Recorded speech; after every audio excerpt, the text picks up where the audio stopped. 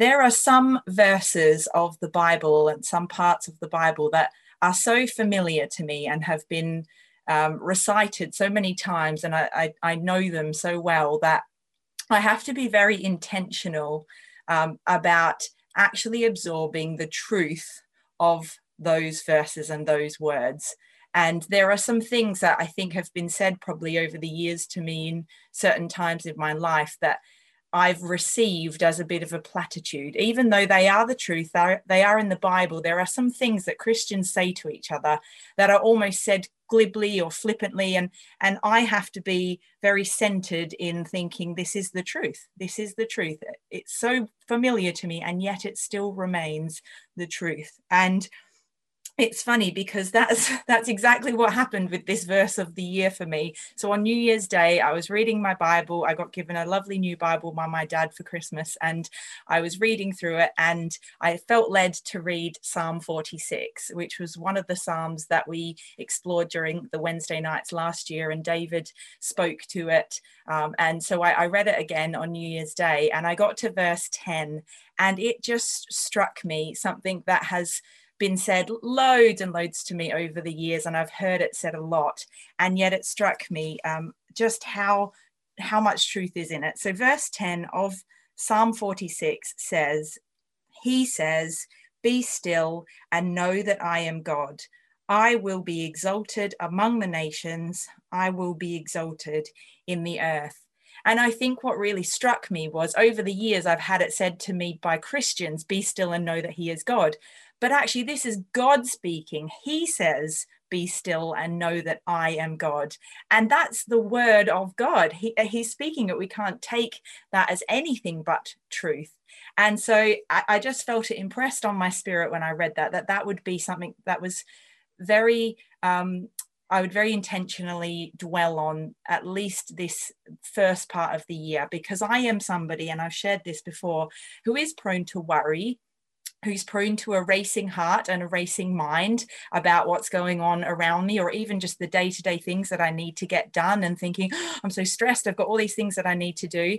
And I've even recited it this morning to myself that I'm going to take a moment to breathe and absorb that truth, that I need to be still and know that he is God, no matter what is going on around me, that truth still stands. And I shared this with Paul and John on Monday in our leadership team meeting, and it was really funny because John said, well, do you know what? I've actually got a couple of verses for this year, and one of them is Psalm 46 verse 10. So it was really great to hear his own take on that verse and how it was sort of speaking to him. And the focus for him was the second part of that verse. I will be exalted among the nations. I will be exalted in the earth. That perhaps we look around us and think that there is people very far from God, very far from exalting him in the nations. And yet he says that will be the case at some point, even if we don't see it today. And I also thought,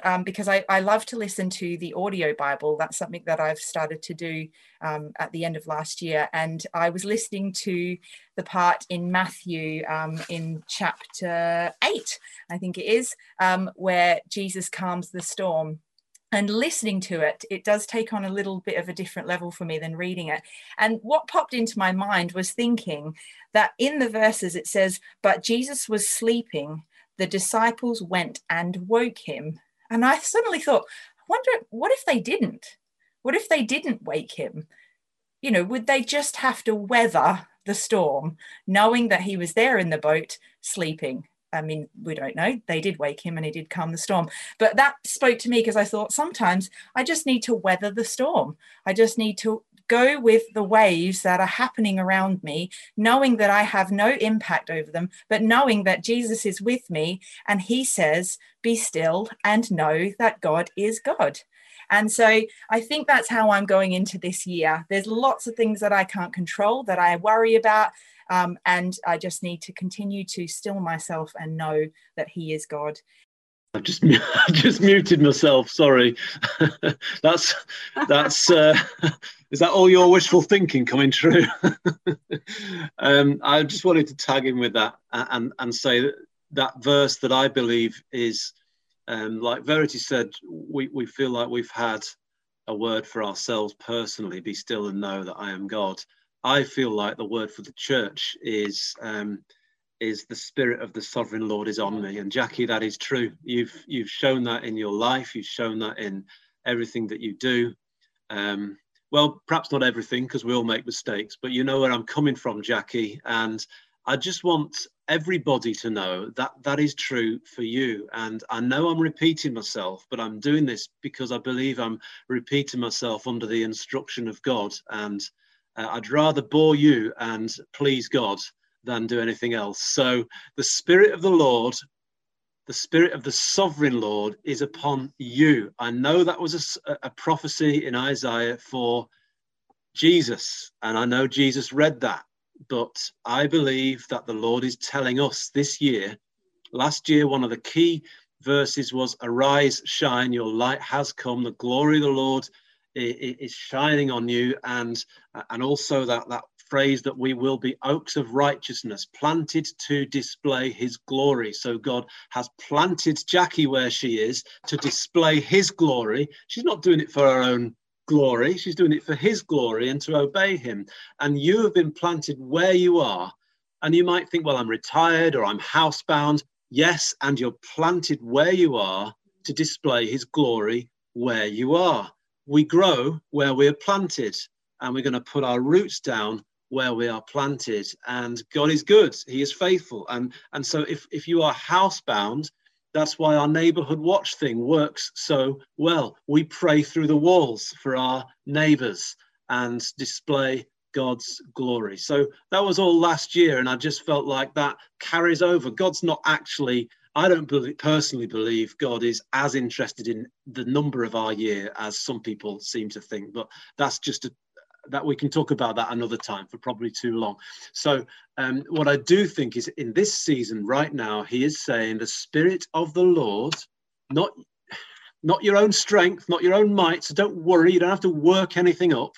The Spirit of the Lord, the Sovereign Lord, is on you. So I'm going to read that first verse again of Isaiah 61, and then I'm going to read from a psalm which I think links in, which something I read earlier this week, and I'm going to bring a very, very short word that I believe is for somebody again that I brought a little bit last week. Let me read verse 1 of Isaiah 61 first, and then I'll explain. The Spirit of the Sovereign Lord is on me, because the Lord has anointed me to proclaim good news to the poor. He has sent me to bind up the brokenhearted, to proclaim freedom for the captives and release from darkness for the prisoners. That's all in verse 1. Release from darkness for the prisoners, or one translation says for the blind. There's darkness, there's blindness. And last week, as I was reading this, I had a very clear image in my head of someone at the bottom of a well, a dugout well that didn't have water in it, and you felt like you were at the bottom of that well in pitch blackness. I talked a bit about how frightening darkness can be when it's absolute darkness, how it almost feels like it can suffocate you, and you feel like you're at the bottom of a well, and there's a big stone over the top of the well, and nobody knows you're there. They might see your other you that you put on when you put on your pretty smile, but they don't know the you that is inside that well. I hope that makes sense to somebody. I know it makes sense to somebody, but I hope it makes sense to everybody, because we can pray for anyone who feels like they're at the bottom of a dark well. And I said last week, God is there with you. So if we place ourselves in this verse, if we immerse ourselves in this verse, and we say, well, there's two people here. There's the person who's speaking, saying the Spirit of the Lord is on me. And you might feel like that. Yeah, that's me. I'm ready to preach. I'm ready to talk. I'm ready to talk to my neighbors. Or I feel like I need to be. I feel like the Lord wants that to be me. That's great. But the second half of the verse is about those who are ministered to, not the person who's speaking, but the person who receives the message. And one of those descriptions of the person receiving the message is that they are in darkness. Maybe that's you. Maybe God wants to bring you out of that darkness before you can feel like, or you can recognize the anointing of the Holy Spirit on you. But these verses let us know later on, I'm not reading the rest of that chapter, we read it last week, that God has a garment of praise. And that garment of praise is there to replace your spirit of despair. You have to put the garment on. Now, what does that look like? Because it's not a physical coat. I've put on, we used to sing when I was pre-teens, I have put on my garment of praise. I have put, anyway, I won't sing anymore. And it was just a really short chorus about putting on our garment of praise. Well, singing, for me, is one way of putting on a garment of praise. And I want to encourage you, when you've got a moment this week, especially if you're feeling dark, just sing. And this week, I have been challenged in my own quiet time to sing to the Lord, not just because it's good for me, but because he actually likes it. He actually enjoys it. And so I'm getting this picture of me as a child again, singing to my daddy. And it doesn't matter if it's out of key. It doesn't matter if I just make the words up as I go along. And that's actually what I started to do for the first time in a very long time, is just to make up some random stuff to God, saying how great he is with a tune that just wasn't much of a tune. To you, it would have sounded rubbish. I promise you, it would have sounded rubbish. It was just like, God, you are really great. You know, it's just, but I started to do that. And I felt like I was putting on a garment of praise. This was actually me singing to God, not trying to write a really cool song that other people would enjoy. But I knew, because it was from my heart, God loved it. I just got this sense that, you know how that phrase, I feel when I run, I feel God's pleasure.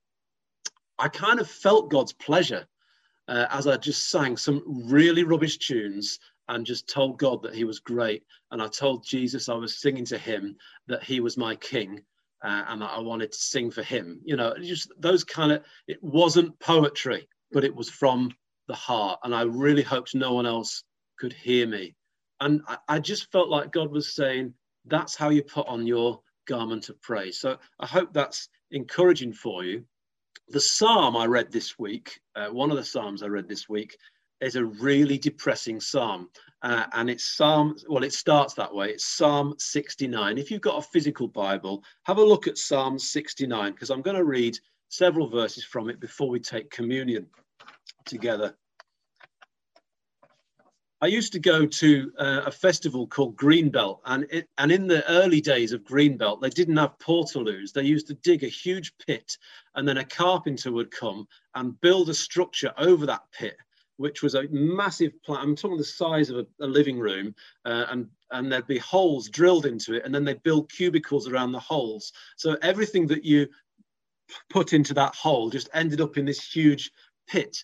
And then people would start graffiti, because they knew that it would just all get burnt eventually, this woodwork that we were using as cubicles for toileting in.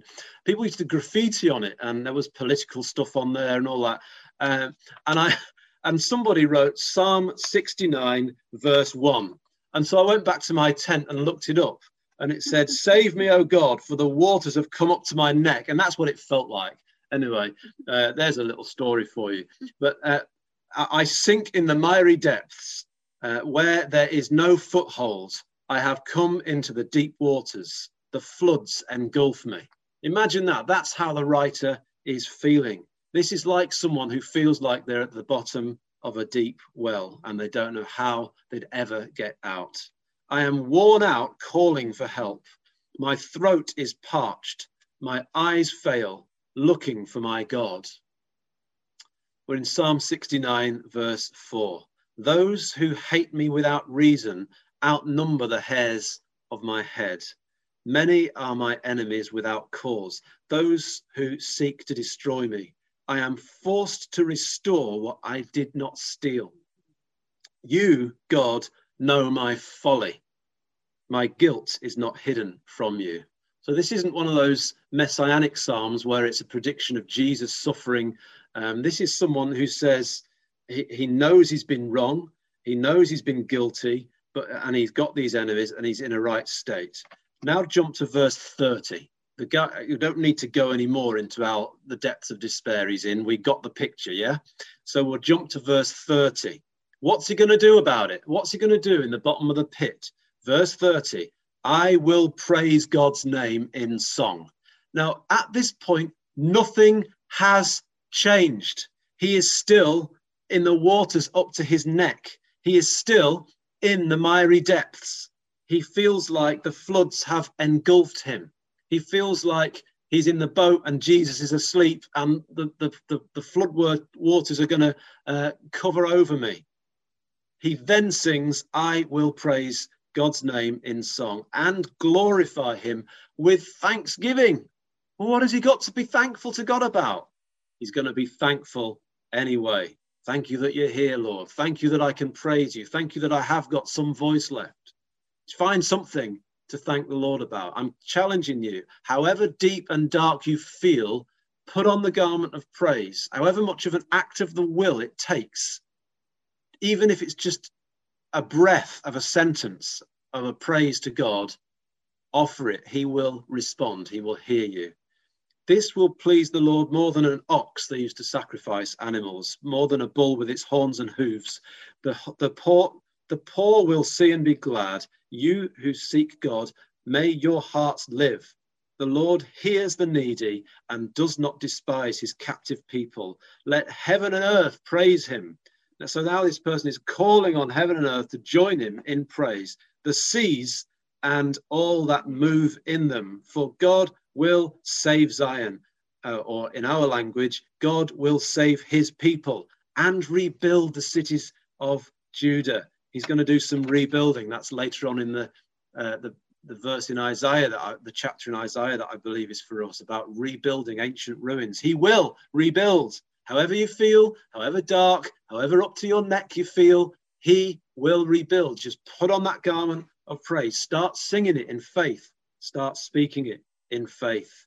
Verse 35, second half. Then people will settle there and possess it. I believe this needs to be a time where we start declaring that God is going to allow people to settle in him, to rest in him, to find rest in him, and new people who haven't found him before finding rest in his kingdom. Last verse 36, the children of his servants will inherit it, and those who love his name will dwell there. We can dwell in safety. You can see the goodness of the Lord in the land of the living, and it can happen this month, this week, this year. Believe, trust, rest. Let God do the work. He is good. He loves you. He's on your side. He's even in the pit with you. He's been to the deepest pit. The Spirit of the Lord is on you.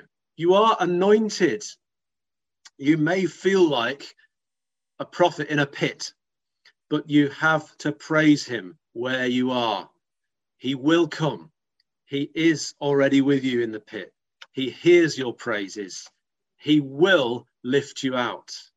So now we come to communion with those thoughts in mind. We come to him who went to the cross and confronted the greatest darkness of all. However dark your darkness feels, his darkness was greater. He took on him the weight of the sin of the whole earth, past, present, and future.